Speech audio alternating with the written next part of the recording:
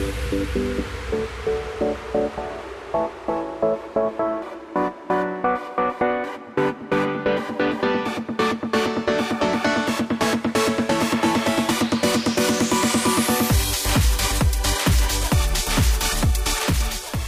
afternoon, everybody. Welcome to the Matt Townsend Show. I'm your host, Dr. Matt Townsend, your coach, your guide on the side,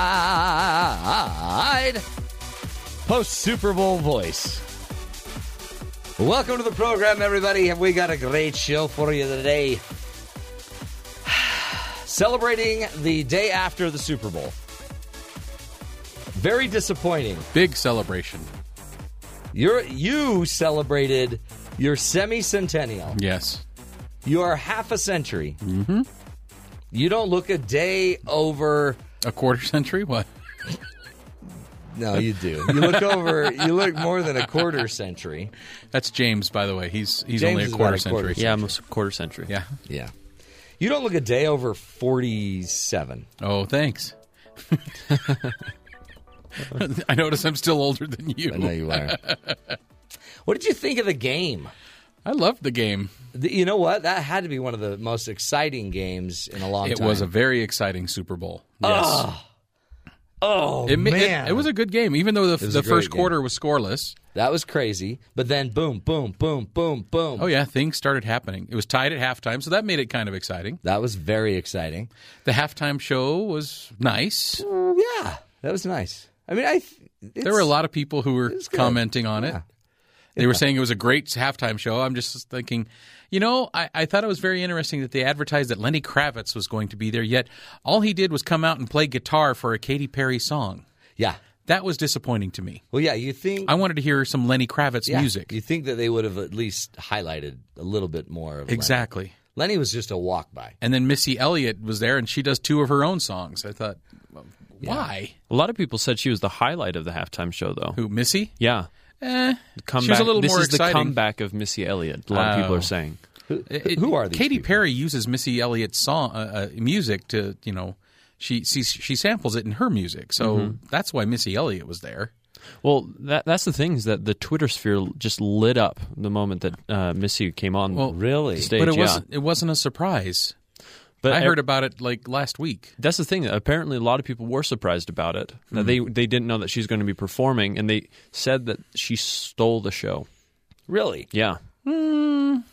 Okay. Actually, I think the comments that I saw were Katy Perry's outfit and hot dog on a stick. Yeah, no, it's exactly right. I don't know what it was, but during the halftime show, I'm like, I need a corn dog. I need a corn dog and some lemonade.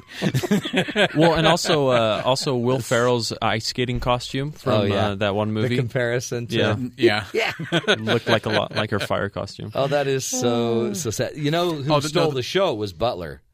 The Butler did it? The Butler did it. The Butler did do it. The Butler intercepts the ball. Oh, yes, of course. Oh, that frustrated me. I saw Katy Perry compared to the Heat Miser from the... I'm Mr. Heat Miser. I thought that was funny. Yeah. Halftime was interesting. I didn't. It was. I mean, I liked that. That was You know what I liked, though? I did like the halftime show because it was simple. Yeah. Oh, I love it. It was not this overt thing. Mm-hmm. She was performing, and she performed. She did her job. I thought that was cool. Well, and unlike Janet Jackson, she didn't have a malfunction, which was so great for my children. Which was pretty cool, since she had like 4 or 5 different costume changes in that 12 minutes. And I thought that little rocket ship thing she went on, the flying star, that was pretty cool. No, that was the thing from NBC, the More You Know star. The whole time I'm like, oh yeah, that's got to be an NBC referral right there. But I thought that was fantastic. I didn't get so much into the ads either. I mean, I loved the ads. I loved them. They were great. But there were some good ones. There was some great I'm sorry, ones. The one on the airplane with the Doritos was my favorite. Classic. And the old people in like the Dodge or whatever. Did you see that one? I didn't see them all, so... Well, you got to watch I will go see them later. I was more interested in the game. The game was fantastic. Which is unusual for me because if the 49ers aren't playing in it, I usually don't get that excited about it. Really? That's just the way I am. Yeah, but that was a great game. It was. That's why I liked it. Especially since the team I was rooting for won. You wanted the Pats, really? I did, yes. Well, who did you want, James? The Pats. You're such a patsy. Did you really want the Pats? I guess so. I didn't really care. The Seahawks. I He wanted the didn't even Seahawks. watch the game. You know what else? Did you see Richard Sherman go up to Tom Brady after?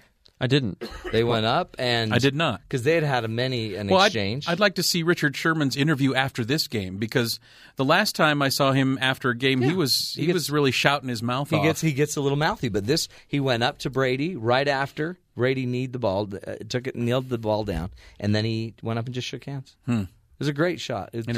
But this is after the fight. But I think he said, "I'm going to kill you." I couldn't read lips, but yeah, Did you see the fight? I saw though? the fight. That was interesting. That was very interesting. You know, there's something about the NFL in general that there's a lot of things we had to talk to our kids about. Mm-hmm. So one of my sons, I said, you have to play fair and make sure the balls are inflated. That was one of the things. Like, who are you going to root for, son? He's like, well, not Brady, or not the Patriots and Tom Brady because they cheat. And then I'm like, well, we don't know that they've cheated yet. Yeah, there's no proof. We'll find out when they're fined in 2 weeks. But I find it funny, though, that Tom Brady's kind of catching all the flack for this. Well, yeah.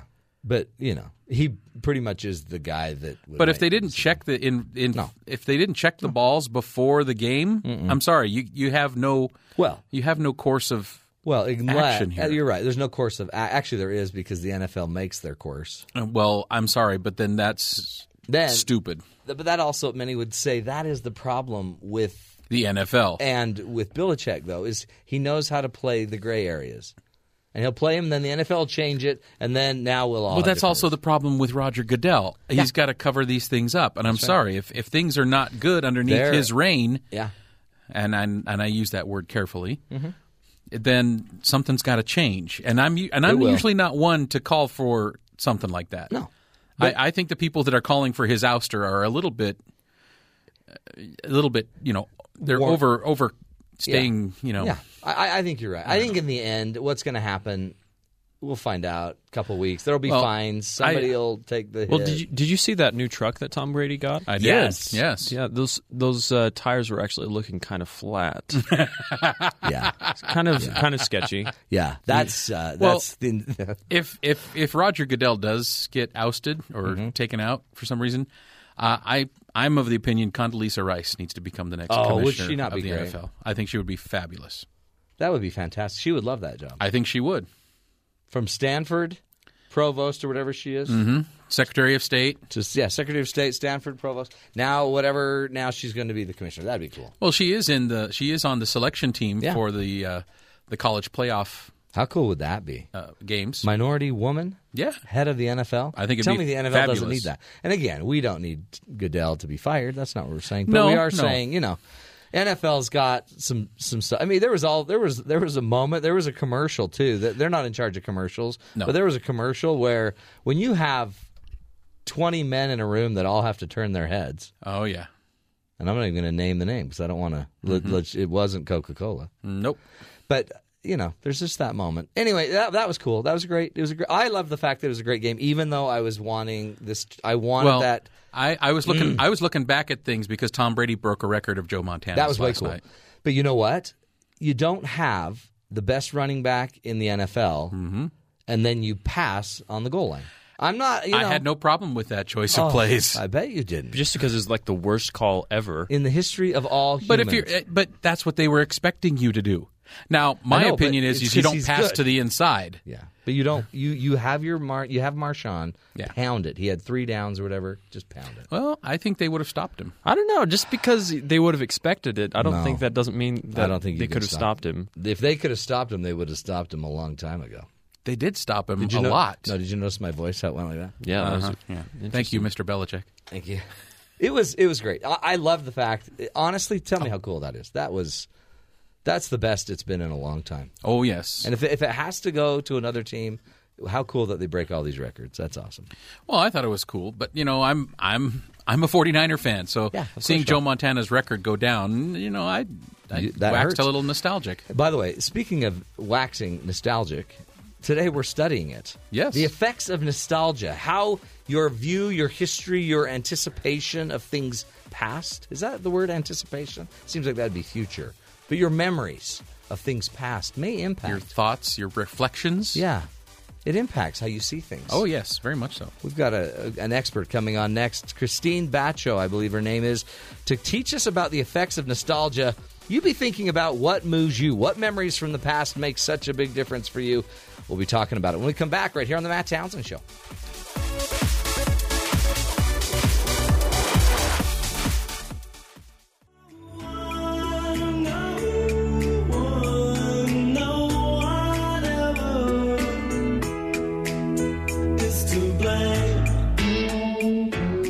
Welcome back, everybody, to the Matt Townsend Show. Howard Jones. No one is to blame. That's the man. Can't live in it. You know, this song takes me back to one of the greatest dances of all time.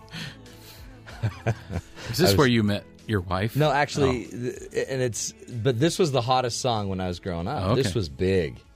This wasn't, I wasn't born in the 50s. Sean. This is the one where you picked the special girl to dance with. Actually, no. Oh. No, this is a different one. This is one where we were too late getting to the dance that we didn't ever dance because we had to stand in line for pictures. Oh. So this young woman, we were young then, was asked. She never got to dance at her junior. No, it was a Christmas dance. So let's just. And we all went to her house and we turned on this song and we danced one slow song. Cool. And it was, just to set the mood. Big puffy taffeta dresses. Mm-hmm. Claw bangs. Lots of hair product. For you. For me. Her parents in the other room, Howard Jones, and slow dancing awkwardly, like a 17-year-old boy would. Anyway, just nostalgic. Just one song brings back all of these great memories.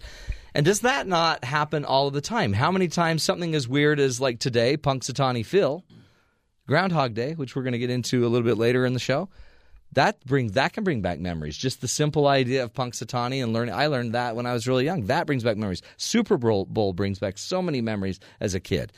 Nostalgia, folks, just the memories we have, the history we have, and the impact that nostalgia has for us longing for the good old days. We brought on an expert, Krystine Batcho, Dr. Krystine Batcho. She's a psychology professor at Lemoyne College in Syracuse, and she studies nostalgia and our longing for the good old days. She has actually developed the Nostalgia Inventory Test, which measures how often and how deeply people feel nostalgic, and has a popular blog on Psychology Today called Longing for Nostalgia. Krystine Batcho, welcome to the Matt Townsend Show. Thank you so much. It's my pleasure to be here. It's great to have you, and it's so funny that one song or one event or, the Beatles or anything can come on, and all of a sudden it just reconnects us with feelings and emotions. That's a universal issue, right? You're absolutely correct. It's been an emotion that's common to all people everywhere throughout all historical time periods. What's the benefit of it? I mean, it seems like it might end up getting us hurt if we're always waxing strong into the past instead of living in the present. It's one of the reasons I began researching nostalgia a long time ago, because there was such a negative attitude or view of nostalgia. So I looked into its history, and it was originally coined by a medical doctor to name a particular disease or disorder, which roughly translates today into homesickness. Oh, really? Yes, he did that in his medical dissertation back in 1688. Oh, wow. A doctor named Huffer. So I found that peculiar because I never saw it that way. Yeah. And so I started tracing first its history, and then I began collecting data because I found that, oddly enough, even though many people were interested in the phenomenon, no one had really measured it in order to do social science sorts of research on it. And that's why I developed the Nostalgia Inventory. And so now you can use the inventory, or anybody can now, to go back and do more and more tests on all different aspects of nostalgia. You're absolutely right. Even as we're speaking, there are people using the inventory to collect data. They're using it for a variety of purposes. The app is free, so anyone can download it just as a way of sparking conversation. Where do we get that, or what's the name of the app? You could just look for it on Google or wherever, or on the App Store as Nostalgia Inventory. Oh, neat.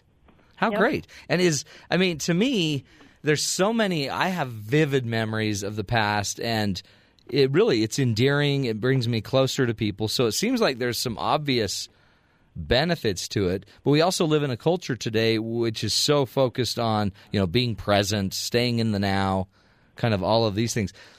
Are they at odds with each other? Can you be nostalgic and wax nostalgic and yet remain healthy and present? Right, I understand your question. It's an excellent question because so much attention in positive psychology has gone into looking at mindfulness. Right. And carpe diem, be in the moment. So I wondered about that. Originally, I was partly inspired to start researching nostalgia because of our culture's very strong value for progress. Mm-hmm. We're a very future-oriented culture. Right. And technology is bringing us amazing advances. So if nostalgia were to be an impediment to that or interfere with mindfulness, then one would expect that it would have negative influences. On progress, you bet. But it doesn't, because it turns out the more I researched it, and others, of course, picked up the ball and ran with it, we find that the positive benefits for most people would definitely outweigh anything else. Huh. For one thing, nostalgia is a blended emotion. It's positive and negative. Now, different theorists will focus more on one side or the other. Right. But both sides have to be present for it to really qualify as nostalgic. And you can see why, because the memories that it triggers are usually going to be happy memories. Mm-hmm. Not always, but usually. The sad part, the bitter part, is because, of course, they can never be lived again. The only way you can have them is to relive them in memory. And so when you look at the benefits, the first benefit, I think, is pretty obvious. Yeah. Which is you get to relive good old times. And that's a wonderful benefit, especially in times of change, times of stress, or times of loss. That's great. So stress, loss, any pain. So when times are tough in the present, you can go back to the past and relive an experience. Downside is you still got to come back to the past or to the present. But the good side is you bring with you what you've gained by your little visit to the past. So in a way, the past should not be feared. It should be not even just confronted or battled with. Not everyone has a good past. Sure. But it's important to learn from that past and bring it forward, and then we find that it does promote resilience. It gives you the courage, the strength to move forward from wherever you're at. How powerful. Who would think that something as just something as simple as nostalgia would be healing, it would be hope-inducing, it would be like a therapy. Yes, I know that is somewhat of a surprising thing, but I did one study looking carefully at how people perceive their childhood, mm-hmm. and I came up with an inventory to measure that as well. And when you think about the linkage between childhood happiness and nostalgia, then things start to fall together in a logical pattern. So, for instance, whenever someone's in either a depressed mood or in a difficult situation, being stressed out, or even just a time of transition, and our culture is constantly moving, bringing a lot of change. It turns out that people, when they become nostalgic, they can resurrect a lot of the qualities that we enjoyed as young children. And one of the parts to that is obviously emotional. Mm-hmm. Childhood gave us a feeling of security, a feeling that everything will be okay. But it most importantly connects us to other people. There's no way that anyone as a 3-year-old would have survived on his or her own. Right. So the social networking that happened for us when we were just young children, we can now bring forward into our present-day problems and then start relying on that, which is one of the healthy coping styles. So is this a form of positive psychology then?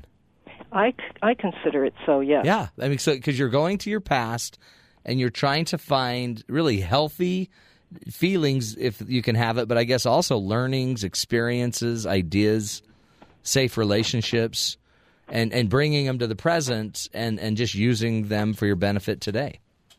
Oh, absolutely. My research shows that we learn a lot of our ways of dealing with problems, our coping strategies, during our childhood in two ways. We learn by role modeling, seeing how our parents and other significant people in our lives dealt with problems.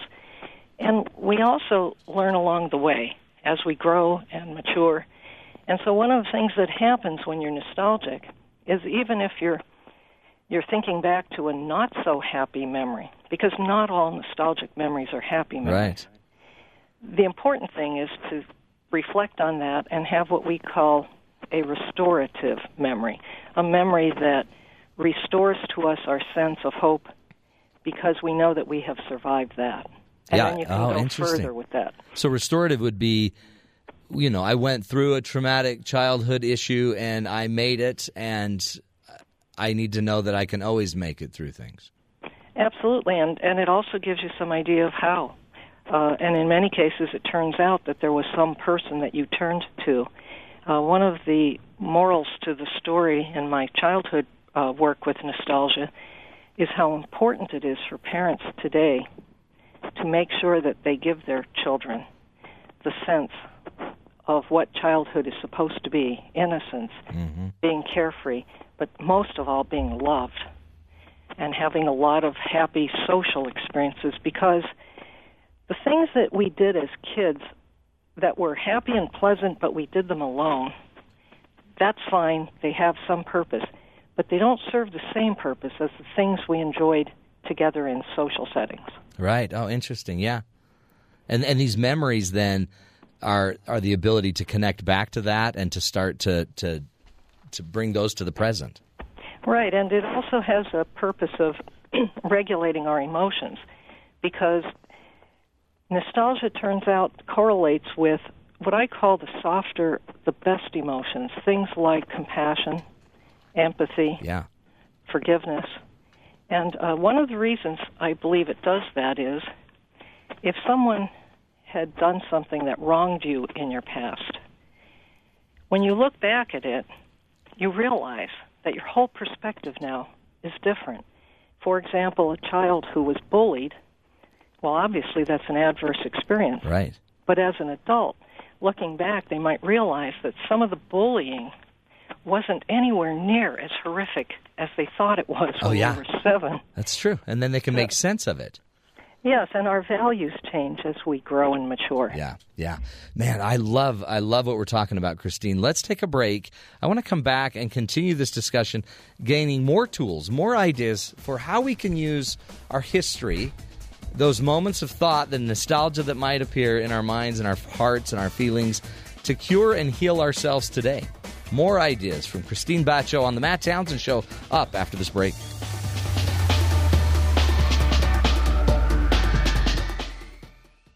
Bye-bye, Miss American Pie. Drove my Chevy to the levee, but the levee was dry. And them good old boys were drinking whiskey and rye, singing this. Welcome back, everybody, to The Matt Townsend Show.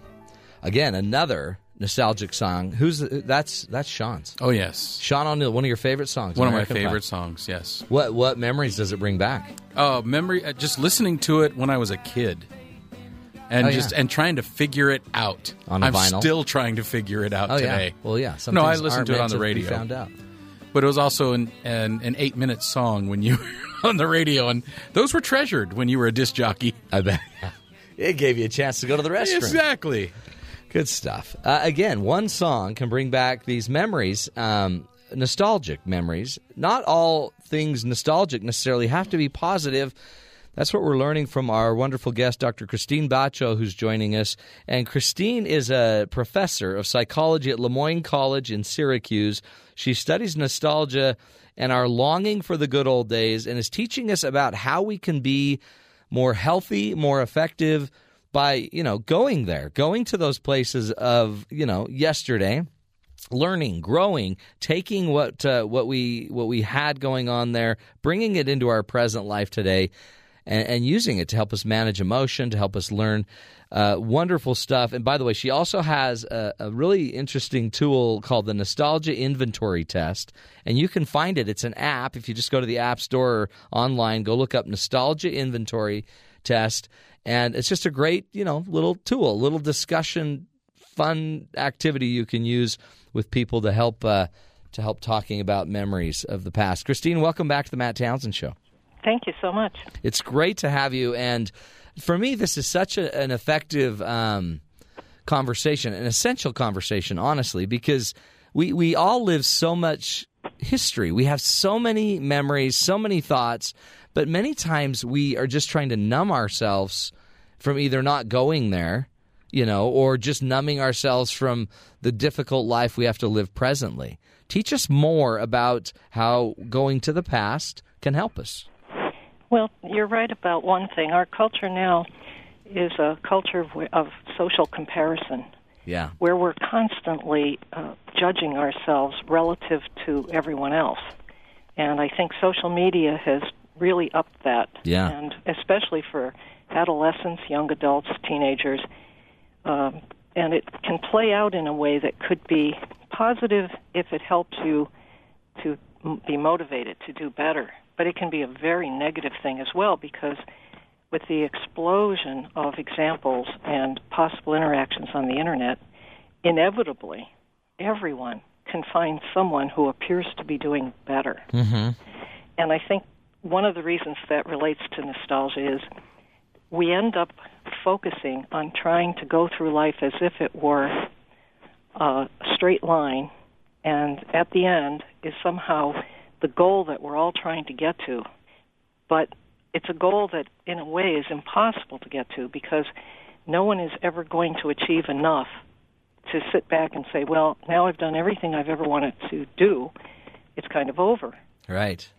So one of the things that nostalgia can correct is it can give us time to ponder what are the things of enduring value. And by looking back at our past, we especially notice that the things that mean the most to us now are not necessarily the things that seemed so important when we were younger. And I think that helps us to make sure that the present that we're living in is being lived in a way that's authentic to who we are and who we want to become. Right. So you really don't need to choose past or present. I mean, there is much to be gained from the past, and it all has the potential to help us live a better present. I think you're right. I think the distinction between past and present, which is actually a very American way of thinking. Is it? It is. It has always been, because we've always been forward-looking, future-looking. Right. Yeah, we had to break our past, didn't we, to come to America. We had to break it and get here. Right, and as a nation of immigrants, we have many people who dealt with what Dr. Hoffer in 1688 referred to as homesickness. Right. Which is giving up everything you've ever known. So, of course, we're a nation of people who look forward. But the idea that there's this sharp divide between present and past is actually a false dichotomy. I say that because even now as you and I are speaking, the only reason we can carry on this conversation is that we have brought everything from the time we were born till now, and we're using it. Right. The past is part of who we are. Yeah. It's everything. It's our knowledge base, our language, our social skills. There is no absolutely pure present. Yeah, you can't separate it. Nope, you can't. Even if you wanted to, you couldn't. And no one can actually predict the future. Yeah, right. So the interesting thing is that you're going to, I think, learn the most about who you are by looking at the blend between how the past has become the present. And then you can decide how you want to use that to move forward. I think it's important that people know that individuals who are more prone to waxing nostalgic are not less healthy than other people. My early research showed that there is no connection between being a nostalgic individual and anything negative, such as depression or cynicism. And I think part of the reason why people think that there might be is a confusion of the word. There are two different types of nostalgia, and the one that I've been researching and I'm talking about is what is referred to as personal nostalgia. That's different from the other kind of nostalgia, which is the one that I think ended up giving this kind of bad name. That's historical or social nostalgia. Oh, okay, yeah. Yeah, I mean, because you could see somebody that wants to hang on to, days of yesterday where, certain people didn't have rights or certain people hadn't progressed and we weren't allowing, even slavery. Some you could see would wax, strong in the idea that, oh, those were the good old days. But, and yet, no, you got to progress. But personal nostalgia, you're saying, is healthy for us, not necessarily tied to any other problems. Right. It's not tied to a historical time period. In historical nostalgia, my data show that it correlates pretty much with people who are cynical, unhappy with the way things are today, socially speaking or culturally speaking. And so that's it often relates to feelings of hopelessness or pessimism. They might anticipate that we're on the wrong track and it's getting worse every day. Right. Personal nostalgia is being nostalgic for your own lived past, the experiences you went through. It can extend vicariously through feelings toward, say, your grandparent. And that happens through, storytelling and all the things that happen when we really closely. Oh, you know what, Krystine? We are losing your line a little bit here. Why don't we let's take a break, and I'd love to maybe carry on one more segment, and so we'll go get your line straightened out because I really want to hear this. I want us to learn how we can use nostalgia to take us, where we need to go to be healthier, to find, not just get stuck in the past and not be able to bring it to the future, but find a bridge from our healthy past to our healthy present and a healthy future. More when we come back, more from Krystine Batcho right here on The Matt Townsend Show.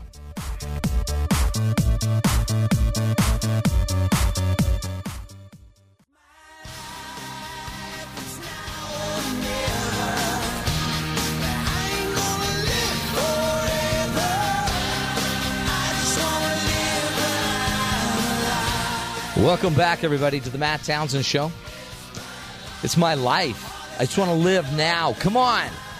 But you know what? There are so many benefits to going back to the past. If you had a time machine and you could hop in it, where would you go?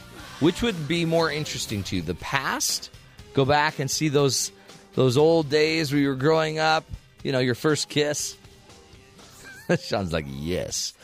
The first time you bought a young lady a set of knives? Ooh. James is like, for sure. Well, there's a movie out right now about traveling to the past like that. Really? It's called Project Almanac. Did you see it? I did. How's it going? It's terrible. Okay. Thank you. Well, not every trip to the past is a great one. But we're talking today about nostalgia and the benefits of going back. The benefits not just of going back and having a great memory, because sometimes when we go back, the memories aren't always great.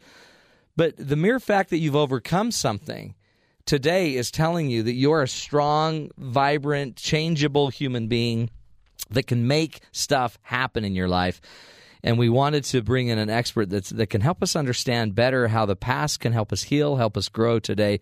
Her name is Dr. Krystine Batcho, and she is a professor of psychology at Le Moyne College in Syracuse and studies nostalgia and our longing for the good old days. She's also developed the Nostalgia Inventory Test, which measures how often and how deeply people feel nostalgic. You, by the way, can go find that. It's an app, and go check out at the App Store. Look for the Nostalgia Inventory, and guess what? It's something you take to parties, start testing everybody. Powerful stuff. She also, our guest Krystine, also has a blog on Psychology Today called The Longing for Nostalgia. Krystine, welcome back to the show. Thank you so much. Oh, yeah, your phone's so much better now. Great. Hey, one thing I'm wondering, I imagine, so let's say in high school, There's the old football player that took state. And they live so much kind of for the memories of the past that they never can live today. You know, they're always like, oh, man, if I only, when I was in high school, I could throw the ball over the mountain. It just seems like to me there's that point where it's no longer serving you. Right, and there probably are what I would consider to be excessive or pathological forms of nostalgia. We've seen that in the clinical work, but those are generally extremes. Okay. The guy who keeps retelling his stories of heroism on the football field is really going to only fall into that as an excess if the people in his life allow him to. Oh, interesting. Yeah, because you'd think they'd be teasing him by now. Right, and when people start getting up and walking away, that's kind of a social cue that, hey, you've gone a little too far, or I've heard this story 55 times. Here we go again. And actually, nostalgia as a personality variable correlates with two major roles. One is social connections. And so those people who have built a set of good social connections, family, friends, and today we even have people who are, for whatever reason, somewhat isolated, who can do this now over social media sites. Right. So they can establish connections. That is the healthiest way to deal with avoiding getting trapped in your past, because people today will keep bringing you back to the present. So if you don't have social connections, then you'll probably, if you tend to be nostalgic, you'll tend to be a little less healthy about it. And most people who are nostalgia prone are socially connected. Strong. Right, and they have good social skills. If an individual does not, being nostalgic in the right way can actually help that out too, because it takes you back to a time when you did have good friends, good family. The other thing that I wanted to stress is identity. The one common denominator in almost all the important studies on nostalgia shows that it's serving a really useful function for people to keep track of who they are. Oh, wow. The intrinsic self is what it's referred to as your authentic self. And as we go through life, we go through different time periods when who we really are becomes a little confused. Yeah. That's definitely true during the teenage years. It can be true when people leave home, whether it's a soldier going off to war or a college kid going off to college. And suddenly there are going to be social influences that tempt us to move away from who we really are. Right. Nostalgia can ground you, and it can ground you both in terms of keeping track of how you've changed throughout your life and why. Wow. And actually, many times when people move into their later years, they return back to who they really are. One set of studies shows that mortality salience, the awareness that no one lives forever, is a good experience for people to remember that we have lived who we were, and it reminds us to question if we're younger. A younger person can have mortality salience, for instance, if their parent or the grandparent dies. Right. And so suddenly it makes them question, what is the meaning of life? What is my purpose personally in life?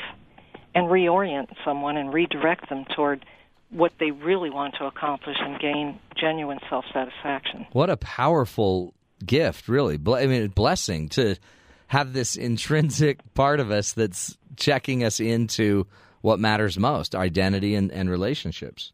Absolutely, and they go hand in hand. They're interconnected. So it's not something we should be trying to avoid or push away. You should be happy, okay, going there, going to the past. Absolutely. Even people who want to trace their roots and they want to learn more about who their great-grandparents were. Right. That's a healthy thing to do, as long as we said earlier, you have someone and something in your life that keeps bringing you back. And then we can actually use it to best advantage to remember, today is tomorrow's past. Right. So it helps you to anticipate and say, well, 10 years from today, will I be proud of and happy with what I was doing today? It's such an interesting guide. And how does it evolve? How did it come to be that our memories had so much of a power like this? I believe it probably came from looking at its history. It has been remarked upon for literally thousands of years. It's always been there.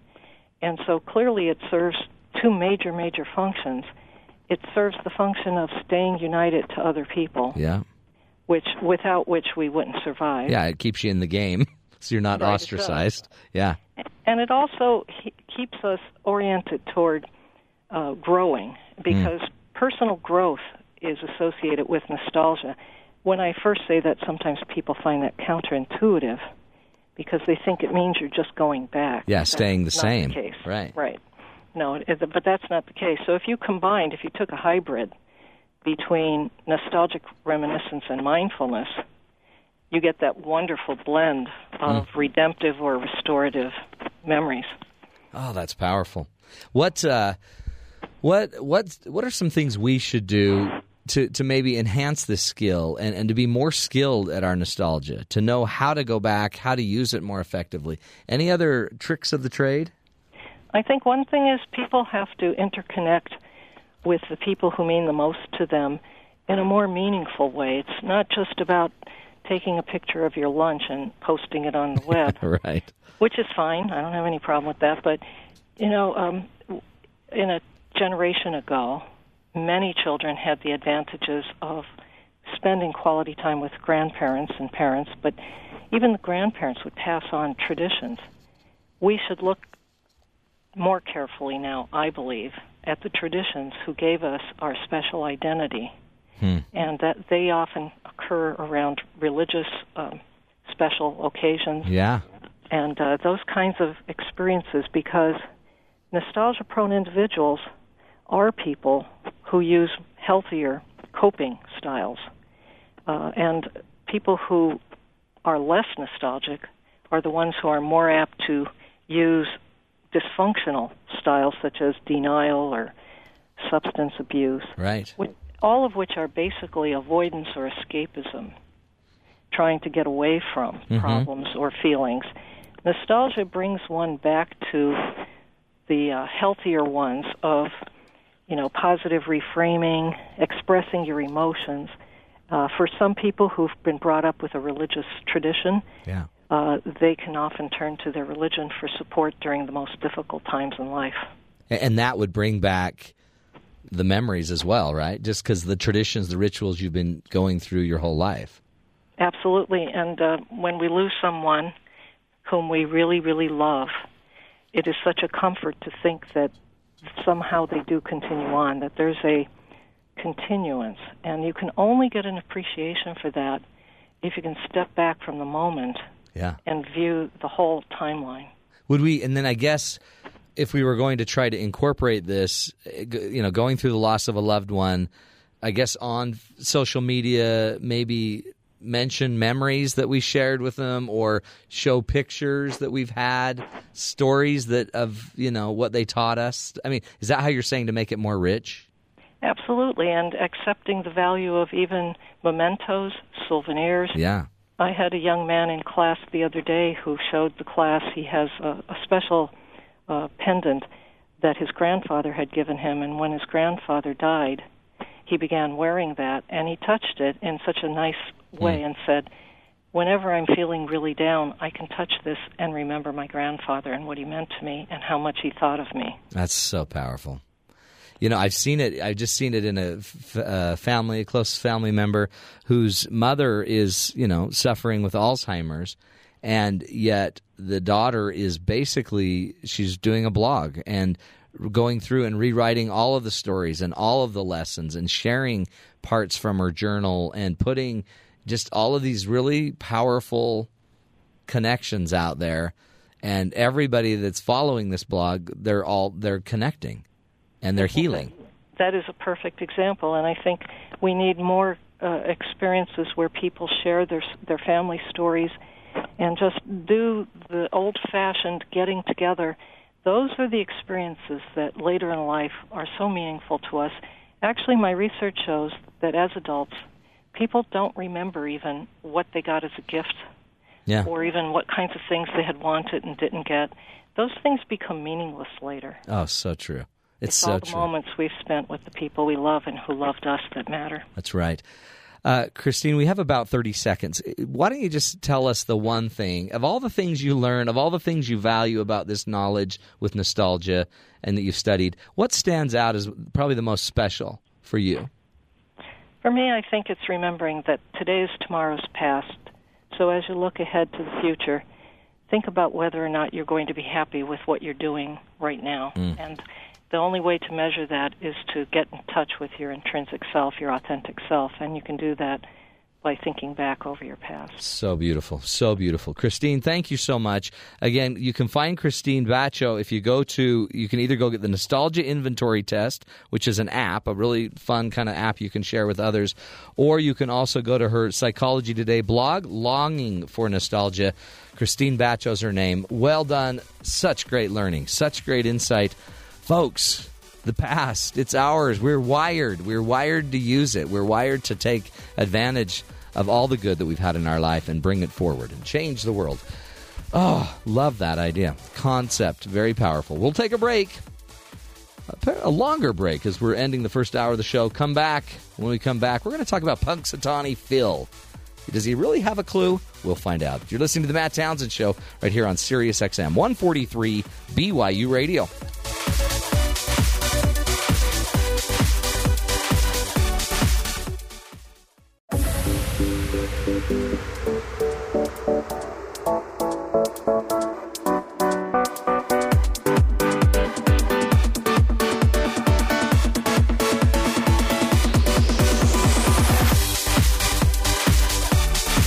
Good afternoon, everybody. Welcome to the second hour of the Matt Townsend Show. I'm your host, Dr. Matt Townsend, your coach, your guide on the side. Welcome to the program. Hope you are recovering from the great bowl of superdom. I hope you have made it healthy, happy. So much to talk about today. Earlier, we talked a lot about the football game. Yes. We didn't talk about the magical catch. No. The great shin catch. Yes. By the way, one of the hardest catches in all of football is the shin catch. Only second behind that is the head catch. The helmet catch. Which both have occurred against the Patriots now. I'm telling you, it's because they're the Patriots. Yes. So, Super Bowl was great. We thought it was a great game. Mm-hmm. I think the ending was a little tragic myself. Yeah. But I was pulling for the green and the blue. I thought, how cool is that? I'm sorry, I pulled for the red, white, and blue. Because what would have been great is if they had scored soon, they had about a minute left, and then Brady has to work it back on his own. And he wouldn't have had 25 seconds. Brady. Not enough time. It's Tom Brady. Not enough time. No, in 30 seconds, the Seahawks scored in their last game against the... Who are they? Mm-hmm. Packers. Anyway, I digress. But today's a very special day. It's not only the day after Sean turned 50. That's true. So Sean's 50 plus now. Well, my mother still kind of complains that I wasn't born on this day. Oh, Groundhog Day. Yes. Because in some ways... I could have been born on a holiday. You were like the movie, The Groundhog Day. The show just keeps coming back and coming back and coming back. That's a great show, but it's named after Punxsutawney Phil. Yes. Well, Punxsutawney Phil is kind of a big part of the movie, isn't it? Yeah. It was a big part of the movie. And here's the funny thing. Punxsutawney, I think he blew it. Why? Okay, do you remember like a week ago they were like forecasting the biggest blizzards and storms in the history of the world? Mm-hmm. Well, they were wrong. Okay. I think Punxsutawney's following the same meteorologist. That's possible. Punxsutawney Phil sees his shadow, folks. And he predicts 6 more weeks of winter. Yes, and everybody in the Northeast is going, what? Are you kidding me? Punxsutawney Phil, by the way, is a groundhog. Yes. What do groundhogs know? But a forecaster nonetheless. No. After that announcement, his approval rating dropped significantly. He doesn't have a degree from the Meteorological Association. How do you know that? I've asked. Reuters. Mm-hmm. Reuters they did the story here. Okay. Most famous groundhog, Punxsutawney Phil, emerged from his burrow after seeing his shadow and predicted 6 more weeks of winter. Yeah, that's the one thing I notice is there are other groundhogs around the nation, but why do we follow just this one? Yeah. How do we know that this one doesn't have like cataracts and can't even see? What if we find out that it's blind? Is that my shadow or what? And what do you do when it's overcast? I don't know. Which is a lot of times it's going to be overcast. On February 2nd, yes. Yeah, in Pennsylvania, for heaven's sakes. So I don't know that we should trust him. Okay. Plus, have you seen his eyes? He's shifty. Shifty. He's shifty. Mm-hmm. Yeah. He wiggles his nose a lot. Yep. But it's anyway, so whatever. Take it for whatever. I mean, really, he might be more accurate than the professionals. Very. Not to get down on the possible. weather people of the world. Well, I don't ever usually trust a weather forecast past 2.5 days. I don't trust a groundhog as far as you can throw one. True. What else can they do? I don't know. They can ground. You ever seen them play cards? No. They don't have a painting like that. That's dogs. Yeah. Okay. Dogs can play cards. We just had a great dogs can't play cards. I've seen the painting. Well, I've seen the head It's a bust still life. of a Come on. jackalope, and jackalopes aren't real either. What? I know. They're not. My dad proved it to me. Anyway, we've been talking about nostalgia, and there's just a lot of things in the news that we could talk about that bring on that feeling of nostalgia. One of them was a commercial played in the Super Bowl last night. Yeah. See if you remember this one. Marcia, what happened? Peter hit me in the nose with a football. I can't go to the dance like this. Well, I'm sure it was an accident, sweetheart. An eye for an eye. That's what Dad always says. I never said that, honey. Shut up! Got to teach Peter a lesson. Marcia, Okay. eat a Snickers. Oh, that's a Snickers commercial. Yeah, That's, it is. Yeah. But It was funny, though. it was hilarious. But I don't think you should. I mean, you don't mess with the Bradys. That's like I don't know. that It was is funny. No, but that's a level of sacred. But they're using it in Brady an Bunch. ad to connect you back to a memory that you had, That's true. and you connect that memory to the product that they're trying to advertise. So Yeah, there you go. But Bob's your uncle. he's got an axe and he hits the coffee He table. does, yes. The actor is Danny That's- Trejo from Sons of Anarchy. Yeah, that's making it the funny part Yeah, it's hilarious. because Marcia never would have done that. Marcia, Unless she was Marcia, hungry, Marcia. then she Then she was hungry. Yeah. she would have had an axe. Do you That's remember why when she ate a Marcia Snickers. took a football in the nose? Yes. Sad. Marcia. Marcia was probably one of my first girlfriends. She didn't know that, but yes. Good choice, though. Or Good did she? choice. No, she didn't. Anyway, that was a great commercial. A lot of great commercials. Another kind of nostalgic thing that I wanted to bring up for the sake of James. Oh, yes. James used to love the Power Rangers. Yes, still do. Favorite Power Ranger, James? I would say the White Ranger from the original Power Why? Rangers. Is that because you're a white? Because he's a good guy. Is that your profile? Your personality profile is you are a white? No, A peacemaker? actually, no. Are you a yellow? I love it. Well, he was the Green Ranger originally, and then he came back as the White Ranger. Well, his suit faded. Yeah, and he went white. He went and washed It it. was great. Yeah, But, he used bleach he used- accidentally. exactly. Yeah. Here's a sad little note for you. Ex-Power Ranger has been arrested for murder. What? Well, and it's crazy about this story about what he used to do the murder. Ricardo Medina Jr. was busted Saturday afternoon by L.A. County Sheriff's deputies in Palmdale, California, after a fight broke out between himself and his roommate, Joshua Sutter, not a Power Ranger. Okay. And according to law enforcement, Medina retreated to his bedroom with his girlfriend, but Sutter forced his way into the bedroom, and that's when Medina allegedly stabbed him once in the abdomen with a sword. With a sword. That's Power crazy. Ranger, but by the way, not a Power Ranger sword, I'm betting. Oh, no.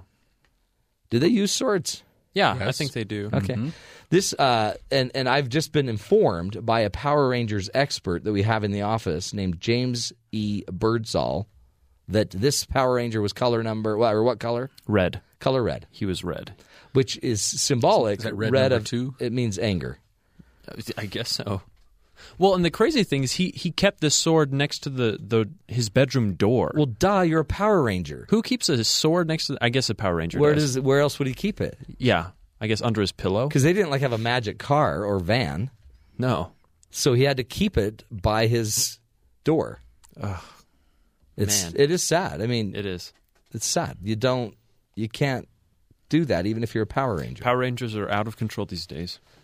Not in the heyday of Power Rangers, this would never happen. My son, who is away on an LDS mission, is going to be devastated. I'm sorry. Just try and keep it from him. I can't. Just wait till he comes home, then tell him. Man, his bail has been set at $1 million. Jeez. You know why? Well, it's homicide. And you can't let a Power Ranger out. True. You know? Although the other Power Rangers, I don't know. You know what? That guy is going to get in trouble in prison. Yeah. When it gets out that he was a Power Ranger. Oh, boy. Everyone's like, hey, take on the Power Ranger. Mm-hmm. Tragic. Man. See? Nostalgia. We've all got memories. Just that James chose to choose people to follow that were a little messed up. Sad day. We're going to take a break, my friends. And when we come back, Mark Waite's going to be here. Waxing nostalgic. The great wise Mark Waite. Up next on The Matt Townsend Show.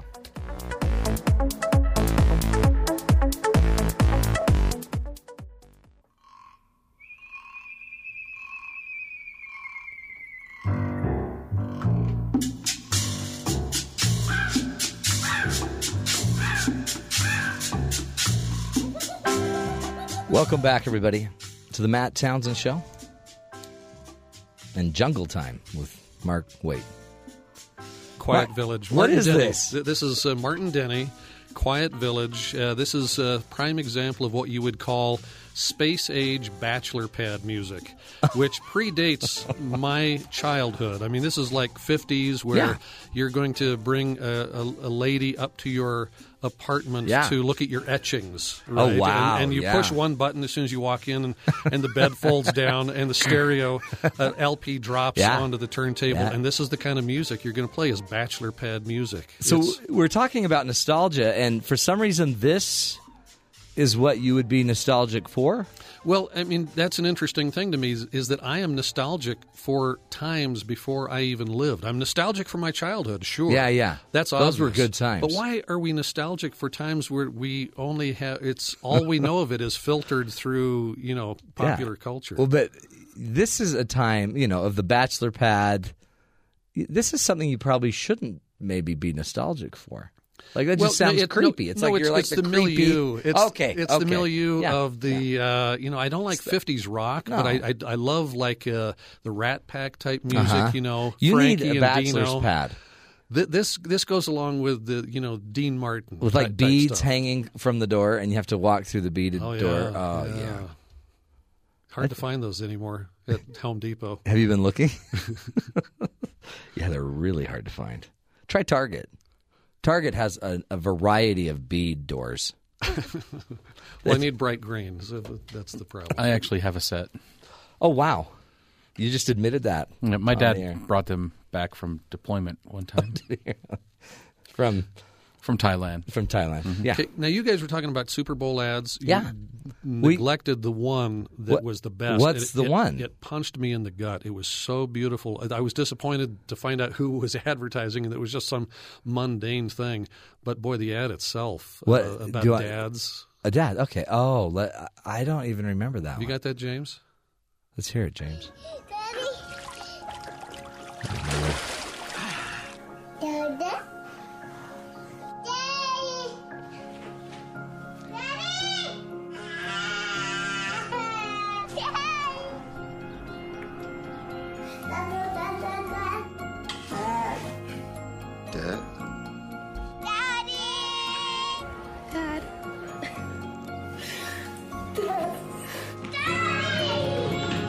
I remember this.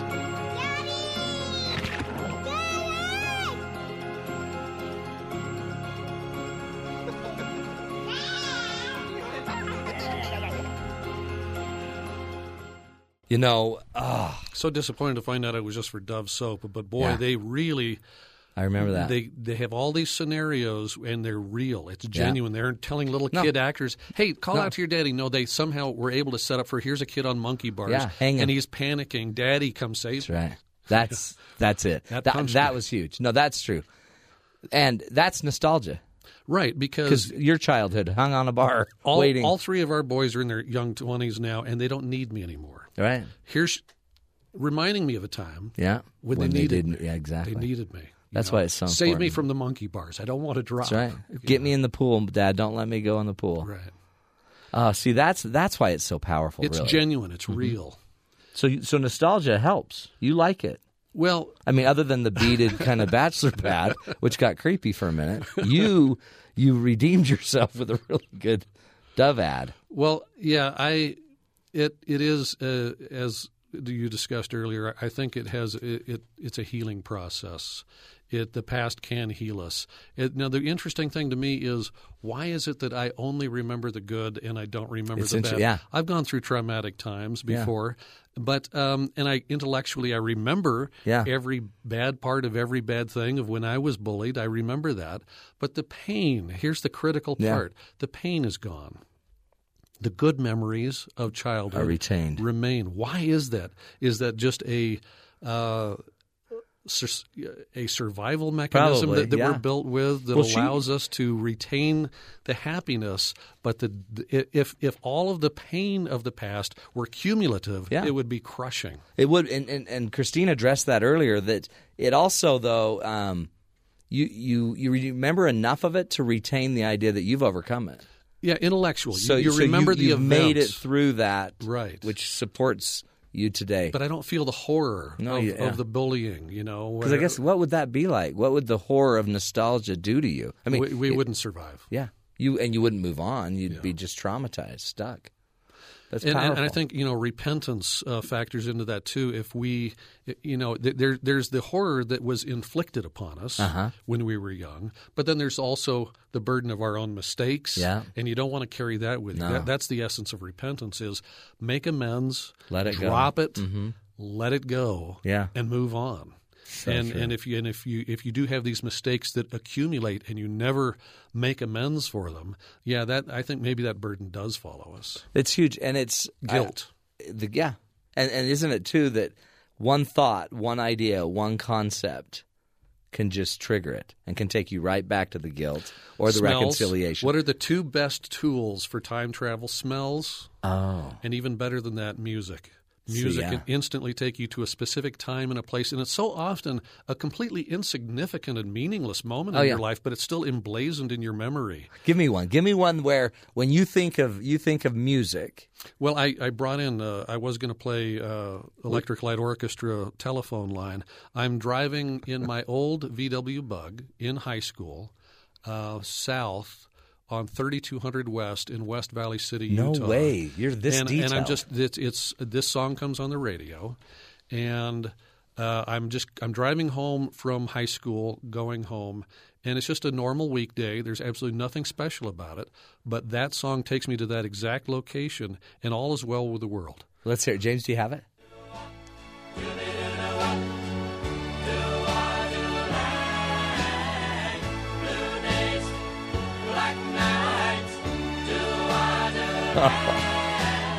I can just see you. Your hair's blowing. Your windows are down. Yeah. Was it summertime? Yeah. Well, it was warm, and not summer because it was still in school, but probably springtime. Yeah. And you're a senior in high school. You're bobbing back and You're forth. a big man on campus. You own that place. Yeah. And you got this little VW Bug. What color? And it was kind of a metallic blue, light metallic blue. Inherited it from my dad. And all was well with the world in that one moment. And there's a million songs like that take me to a specific location and a specific time. An insignificant moment, but why? What do these little touchstones mean? Music is just that powerful. Well, and you, who knows music, again, I didn't even mention this, but you're the host of BYU Radio's show Through the Garage Door. Not the host, the producer. Well, Don's the host. Oh, is he? Oh, is that how that's working now? With the most. Yeah, so Don's the... Yeah, you just... He's you. He's the Matt Townsend of Through the Garage Door. But that means you're the Sean O'Neill. No, I'm the James Birdsall. Really? Yeah. But I hear they couldn't do it without you. Well, you couldn't do this show without James. Totally true, but don't let him know. No one would ever hear it. That's so true. Sean might be able to try. I want a raise. Anyway, moving right along. So why would we want to be nostalgic for a time? Okay, now, I mentioned the bachelor pad era. Yeah. What would you give to be able to travel in time to certain historical events? See, that would be cool. I mean, there's so many times, even my own childhood. What would you give to be able to travel back in time to your own childhood and not relive the childhood, but to be an unseen third-party observer where you're watching yourself talk, I mean, now we can kind of do that these days because we have home movies. Yeah. But what about the time before home movies and that technology existed? That would totally blow That's their weird. minds. There was a Super Bowl commercial that did that last night, though, Which one? if you remember that one. It was a tax commercial. Yeah, And the about British, no tax. They had the tea Boston Boston Tea Tea Party Oh, was yeah. happening. They start throwing the tea into the harbor, and the British are there, and they said, "What if you were able to file your taxes for free?" Yeah, it was And that. it ended the whole. Yeah, they even a had lot of George tea. Washington row backwards across the Game over. Delaware. Across the Delaware, yeah. See, it was very funny. But that's it. If you could go back and see anything, where would you go?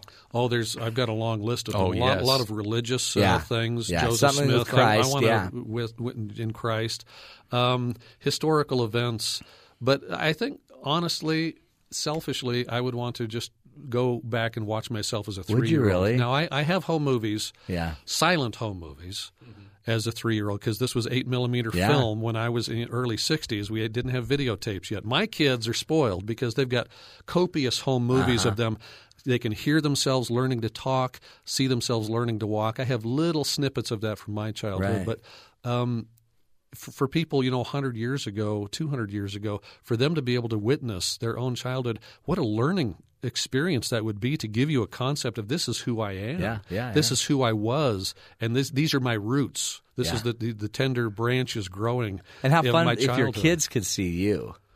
You know what I mean? I think that'd be fun to also have your family see what you went through. You wouldn't just be dad. It would explain you about your history, you. And here's another one. Go back and see my dad at my age, because I don't have home movies of him. Now that would be I fascinating. have a few little black and white photographs when he was a kid. And to go back, I would go back to Dick Street in West Hollywood in 1929 when my dad was 3 years old, and watch him riding his tricycle up and down Dick Street in West Hollywood, and just hold him on my lap and talk to him. Wouldn't that and be see amazing? who are you? That's cool. Who are you really? You're my dad. Yeah. But you're also a human being. That's right. And then, but to see him as 'Cause a dads teen, are not human beings necessarily, But to right? see him by being bullied, and to see him as a teen, and to see, think about all that insight. And I came from that. Yeah, That's your. and That's, my mom's history. That would be really cool. that's huge. Okay, we got to keep talking. Mark, you're going to stick with us, right? I'm not going. Are you going to pull up? You're going to pull up kind of more seedy. I can music play more. I from- got all the Bachelor Pad music we've got time for. It's so sad that your mind has gone there. I'm so worried about you now. More with Mark Waite when we come back. This is the Matt Townsend Show. You're listening to us right here on BYU Radio.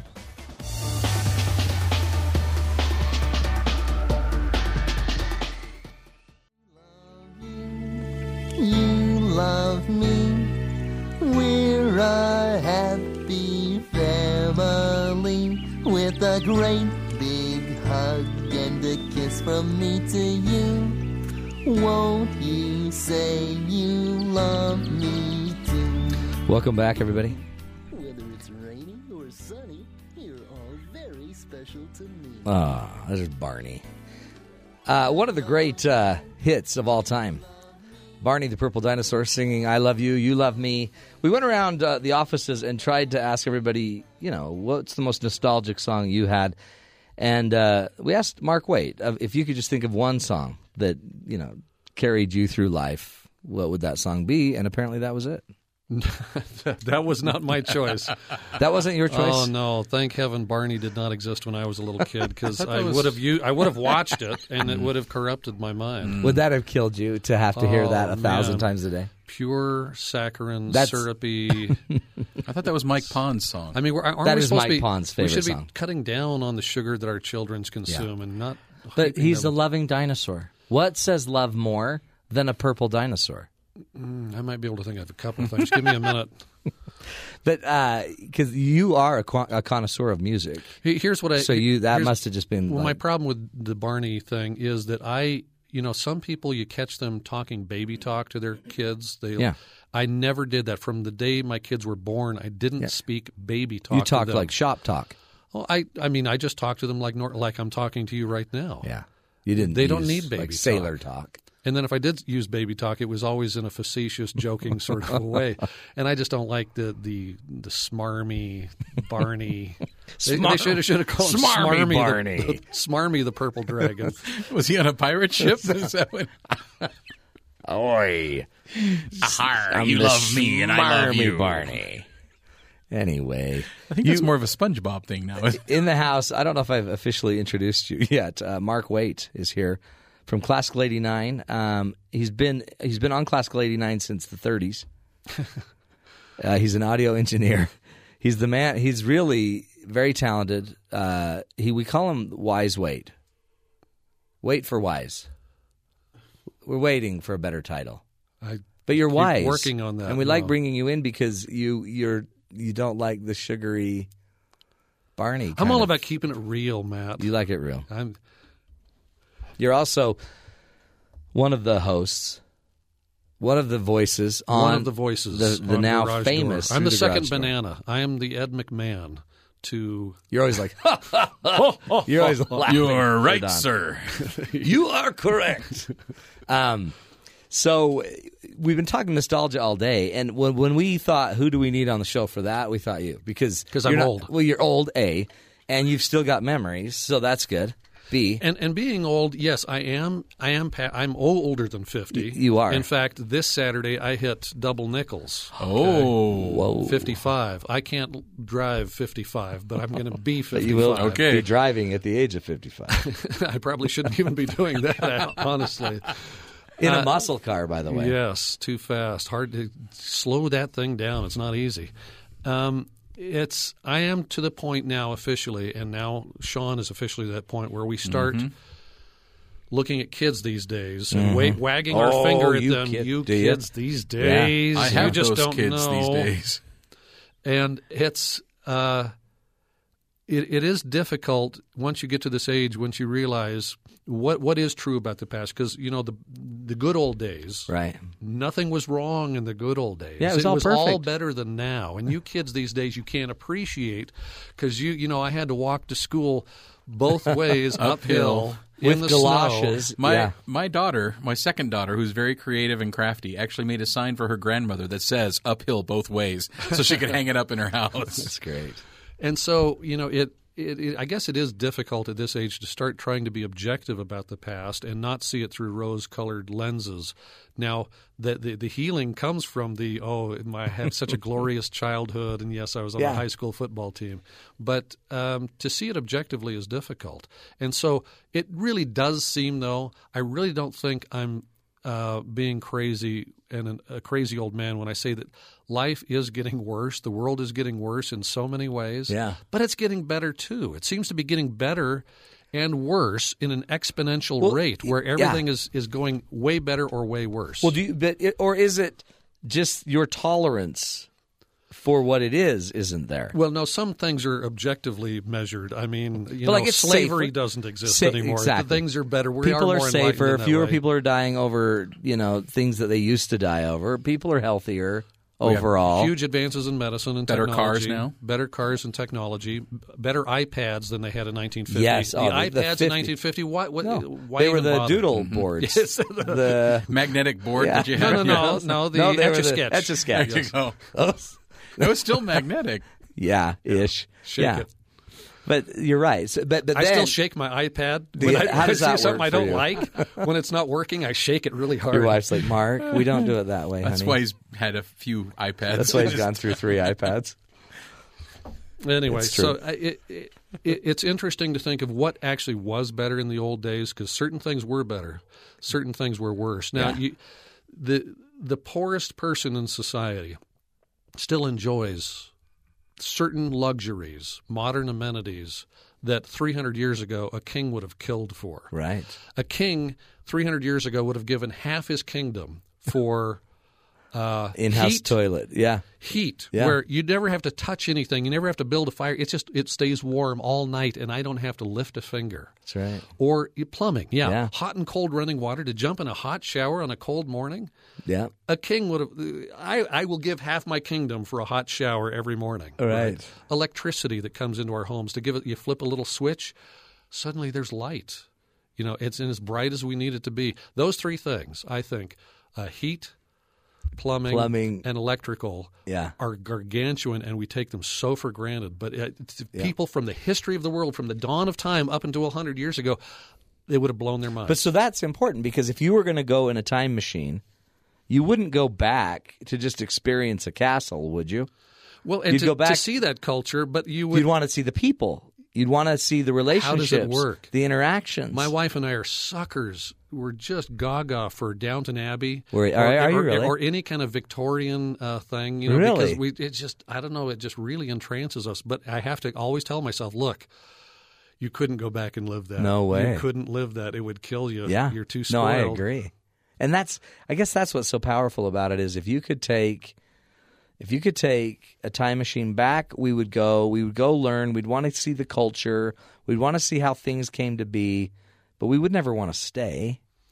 Yeah, you just want to be an observer. Yeah. Knowing that you could pull the plug. And you got to come back to the present. Jump back in the time machine anytime you want to. I'm just going for the day. I'm just a day tripper. That's right? You're a day tripper. I just want to take a day bag to the past. Great. So, and don't drink the water. Whatever you do, when you're visiting, take a bottle of water with you. That's not lesson number one in drink time the travel. Water. That's so true. And don't eat anything from a street vendor. Street meat. Street meat from the 1500s. Rats on a not stick. Great. Rats on a stick. I'll take a medium. Plague. I'll take a medium on a stick, please. Do you have any grape bubonic plague-free rats on a stick? See, this whole idea of nostalgia, though, also cars you love. Yeah, I couldn't do without cars. And horses are cool too, but horses are great. I'll take my Mustang. Yeah, over a Mustang any day. Music, you always tend to love. So, man, that's a huge, interesting thing about music. If you wanted to listen to music, that's why people made music. Right. In the Renaissance times, they made their own music because they didn't have an iPod or an iPad, right? Yeah, that's true. And but wasn't that how they got nostalgic, too? Because they would tell the stories with music? The shared history that gets passed from generation. They didn't have home movies. They didn't have recordings, but they had to pass it. And so there is something lost there. Yeah, we have home movies of ourselves. Yeah. But we don't have an oral tradition that's passed along of storytelling. And we're not necessarily a part of the story-making process either. Or the music-making. We don't make our own music. We let professionals That's make right. our music for us. But, back then, they had to make a trip to the opera, and they were lucky if they got to see an opera, once every 3 months or so, and that was their professional music-making. All the rest of the music, we got to go home and pick up the banjo and make it ourselves. Yeah. Interesting, though. Wait for the troubadour to come through town. So that really is a side of today that we're losing. Well, it's, once again, getting better and worse. We have such access to music, Tons. and it's so easy, and I've got music everywhere, but then something is lost because I'm not making my own music. And because I don't have to, huge thing on nostalgia, LPs, the resurgence of LPs. Yeah, isn't Why that great? are people? Sean stole our turntable here and put it in his office. He borrowed it. He's permanently borrowed it in his office. Why are LPs better? Well, because they sound better. No, the reason people really love it, even if they realize it or not, is because it's forcing them to sit down and have a face-to-face confrontation with the music. It's inconvenient, and they love that inconvenience because it becomes an event. Music becomes an event. Yes. By the Not way, something that's everywhere. You can take it back any time you want. There's been such I'm a waiting need for for you you to to surrender He'll it. move it to your office. There's no room in my office for it. Too much other equipment.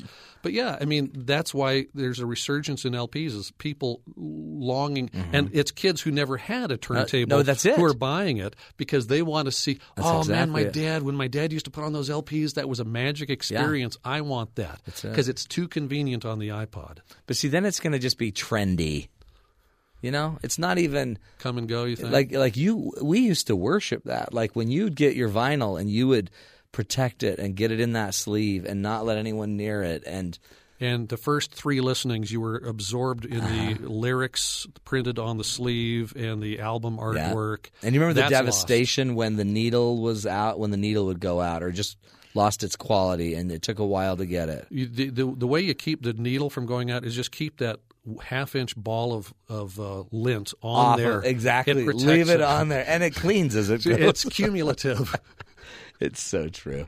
Well, it's great. And Mark, again, it's just fun. It's not just your age; it's also your good looks. It's everything you bring. Any last words? You got 20 seconds. Well, I was thinking of Dickens, The Ghosts of Christmas Past, Present, and Future. I think this is trying to teach us to find balance. Don't just live in the past. Yeah. Don't just plan for the future. Yeah, we're supposed to be in the now, but we're supposed to be reminiscing. Yeah, bring it. Find balance, past, present, and future. I will let all three ghosts strive within me. To one great end. Well done. Mark Waite's his name. He's the wise Waite. Let's just call him the wise man. One of the great magi. Wise guy. The wise guy. Again, you can catch Mark on the show Through the Garage Door, 10 p.m. Eastern Time.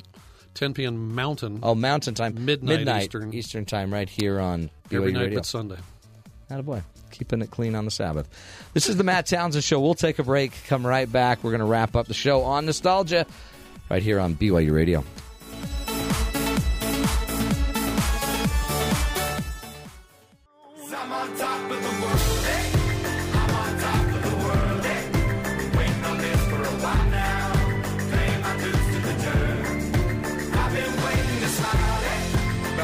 Welcome back, everybody, to the Matt Townsend Show. We're wrapping it up right now. We're going to put a big fat bow on it and ship it out via FedEx to the rest of the world.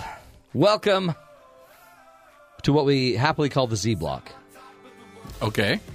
The end of the show. In the house, the regular gang, plus Mike Pond, who's been hiding. Hiding. Where? He's been hiding behind the wall over there.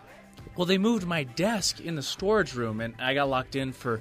Luckily, there was a lot of food in there. I heard something. Yeah, was that you? Yeah, we're working it out. Can't really talk about details. But I knew he was there. You knew he was there. Well, you're the one that locked him in. Well, I thought that it was appropriate. So, as we kind of wrap up the show on nostalgia, we wanted to ask some of the young punks. We've already asked the older generation. I'm nostalgic, yes. That's our 50-year-old, newly minted 50-year-old Sean O'Neill. Thank you. Looks exactly a day older than 50. You think? Yeah. Because just last week you're like, dude, he looks like he's 60 at least. Thanks for throwing me under the bus there, Matt. Now you sound like my kids. Did you get a lot of that from your kids? I still, yes. Okay. Here's the thing. Okay. Yeah. I'm one of the people at church who leads the congregation in the meetings. Yeah. And so I was conducting yesterday. On your birthday? Yes. So you're not even working on the day of rest. Well, no, I'm there getting things together and getting things ready. I'm in the chapel of the church, and in walks my family, all in black. Oh, no. Well, they were mourning. Yes. The loss of their young dad. My whole family, all in black. That's sad. Mm-hmm. But that's totally a good family. Hilarious. That's a family that's thinking about you, Sean. And they're trying to show their love now before you kick the bucket. Well, they still thanks. can. Well, they still can. So we've talked about all the old people, and then we've talked about, the healthy young people my age. And then we wanted to talk about you younger those generations. Healthy adolescents. The 25-year-olds, because it seems like the nostalgia you have is really the lives that we lived. Like, you guys want bell-bottom pants, corduroys. Those You are the want- hipsters.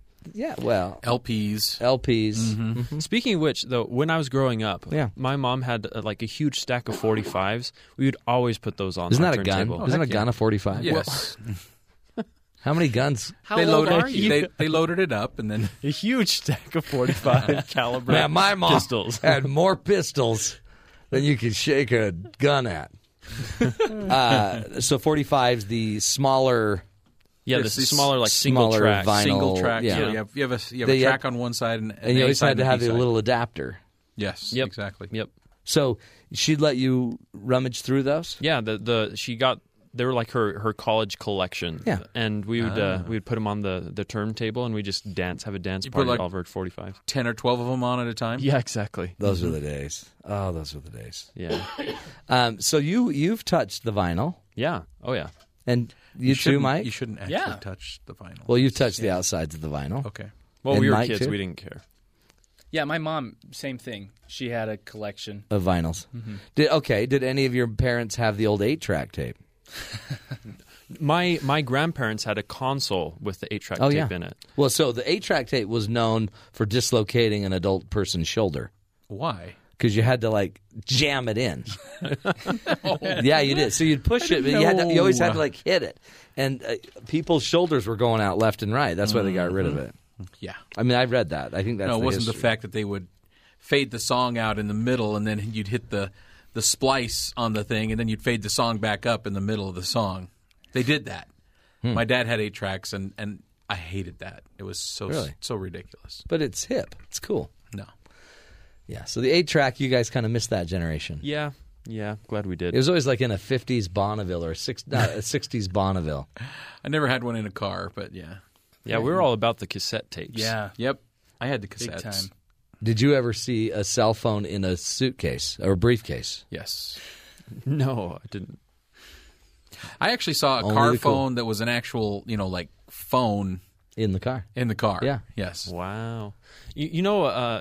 Sean, you'll know what I'm talking about. On Star Trek with the tricorders? Yes. There we go. Yeah, there we go. That's the cell phones I remember. Like the very first cell phones, they're just like huge, beefy cell phones. My dad had one of those, and I would always play with it. We call that a brick, right? Yes. Yeah. So you didn't need to go to Star Trek. Oh yeah, so Matt, you'll know what I'm talking about. The communicators. Yeah, the communicators. Yeah, the communicators that were the actual predecessor to the flip phone. Okay, let's just stop for a sec. When you want to wax nostalgic, you don't always have to wax nostalgic through Star Trek. Okay. You could just go directly. Actually, in Star Wars or Star Wars. Mike, are you a Trekker? Are you a Trekkie? I enjoyed the movies. Yeah, so you're not. You're healthy. Yeah. You're sane. Unlike these two. But when I was a young kid, I saw a few Star Trek movies, and I said, "Whoa, that's amazing!" But a lot of young kids did that. Do you have a favorite captain, Mike? I like Jean-Luc Picard. Oh yeah, there you go. Yep, solid. My favorite captain, Captain Crunch. Crunch, yes, I knew that. Captain Janeway was my favorite. Just FYI. Really? Yeah, I love Janeway. I grew up on Voyager. Other topics. Favorite commercials. Favorite cartoons. Favorite cartoons? Mm-hmm. Super Chicken. Okay, that's obviously from the 50s. No. I was a big Gumby fan. Gumby. Oh, yeah. Pokey. Gumby and Pokey, yes. Love those I guys. really liked them a lot. I really liked Arthur. Oh, jeez. Yeah, that dates you. What is that thing? Is he like an He's aardvark? He's an aardvark. He's an aardvark? Yeah. Without a nose. But very functional family. Yes. I loved Arthur. Yeah. As an adult, I got to watch that with my children. My favorite, too. Scooby-Doo. Ooh. Raggy? Raggy. I love Scooby-Doo. I love Fat Albert. Hey, hey, hey.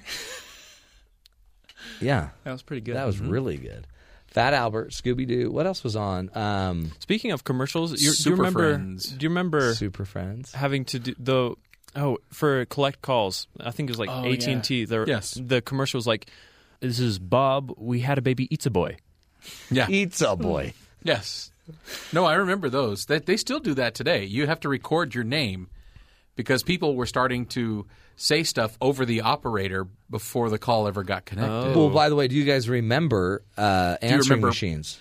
How about yeah. How about payphones? Do you remember payphones? I remember when caller ID was big. When it first came out, I remember everyone you had to get your pay caller for ID. caller ID service. Do you Yeah, remember dial that? like *69 or something like that. Oh, yes. I remember when we didn't have computers in our homes. I remember saving files on cassette drives. I remember going to the library to do research. I remember, don't remember that. when if you had the Encyclopedia Britannica, Had that. you had scored. Yes. You could do everything at home. I remember having the Encyclopedia salesman in the house. Oh, Really? my gosh. Yes. You are old. Thank you. I mean, you win. You win. You're the oldest. I walked on the moon. But what those are great amazes me, memories. though, is my kids are nostalgic for all sorts of stuff.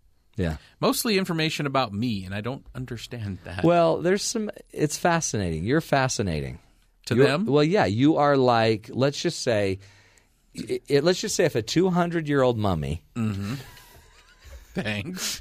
was like uncovered. Stop talking about my wife like that. No. Whoa. I did not say that, Cindy. But if a 200-year-old mummy was uncovered, all the kids would want to talk about it. It's like a living museum. So your children are like, Dad, tell us what happened when you had to make fire. Oh yes, my actually Hypothetically, yes. What was it like when you invented the wheel? I did that to my mother actually once when. Oh, you did? She talked because she grew up in an area of town that didn't have electricity. They also didn't have some indoor plumbing. Oh boy! So they had to walk out. Yep. And she talks about how she used to eat cornflakes and stuff, and they wouldn't have electricity. And I said, oh, so I'm like 10 or 11 years old. So, Mom, did you know Ben Franklin? Oh, see, there you go, there you go. That's when Mommy Dearest was born. My kids do that as well to me now. Yeah, that's but that's the generational thing. Yes, but you guys, you don't know. We've lived it. You don't need to go back to some of these things. No, some of these things weren't worth it. True. You don't need to. Disco? No, thanks. No. Disco? No, disco was worth it. Because now we know what not to listen to. Yeah. Disco, yeah. But claw bangs, as we've talked about. Oh, yeah. That's it. Anyway, good stuff. I'm proud of you. You guys you have enough nostalgia in you, but not too much to get stuck. Right? Except for James. Oh, they were the good old days, them 90s. Them there 90s. Those 90s. Good days. Well, anyway, well done, my friends. Great show. We will be back tomorrow, right? Are we still on tomorrow? Is the show still going to be around? I think so. Yeah, I haven't received a memo. Either that or we'll get nostalgic and play a rerun. Nah. 10 ways to turn off your worries tomorrow. That's tomorrow's topic. Plus, again, all the headlines, all the news, tons of insight. Very common sense approach. But here's a quote on the way out by a guy named Unknown. Often in life, we forget the things we should remember, and we remember the things we should forget. It's a very, very typical thing. Let's remember the good and bring all of our lessons to the present day and make our lives better. This is the Matt Townsend Show. Thanks for joining us. Until tomorrow, take care of yourself. We'll be back on BYU Radio.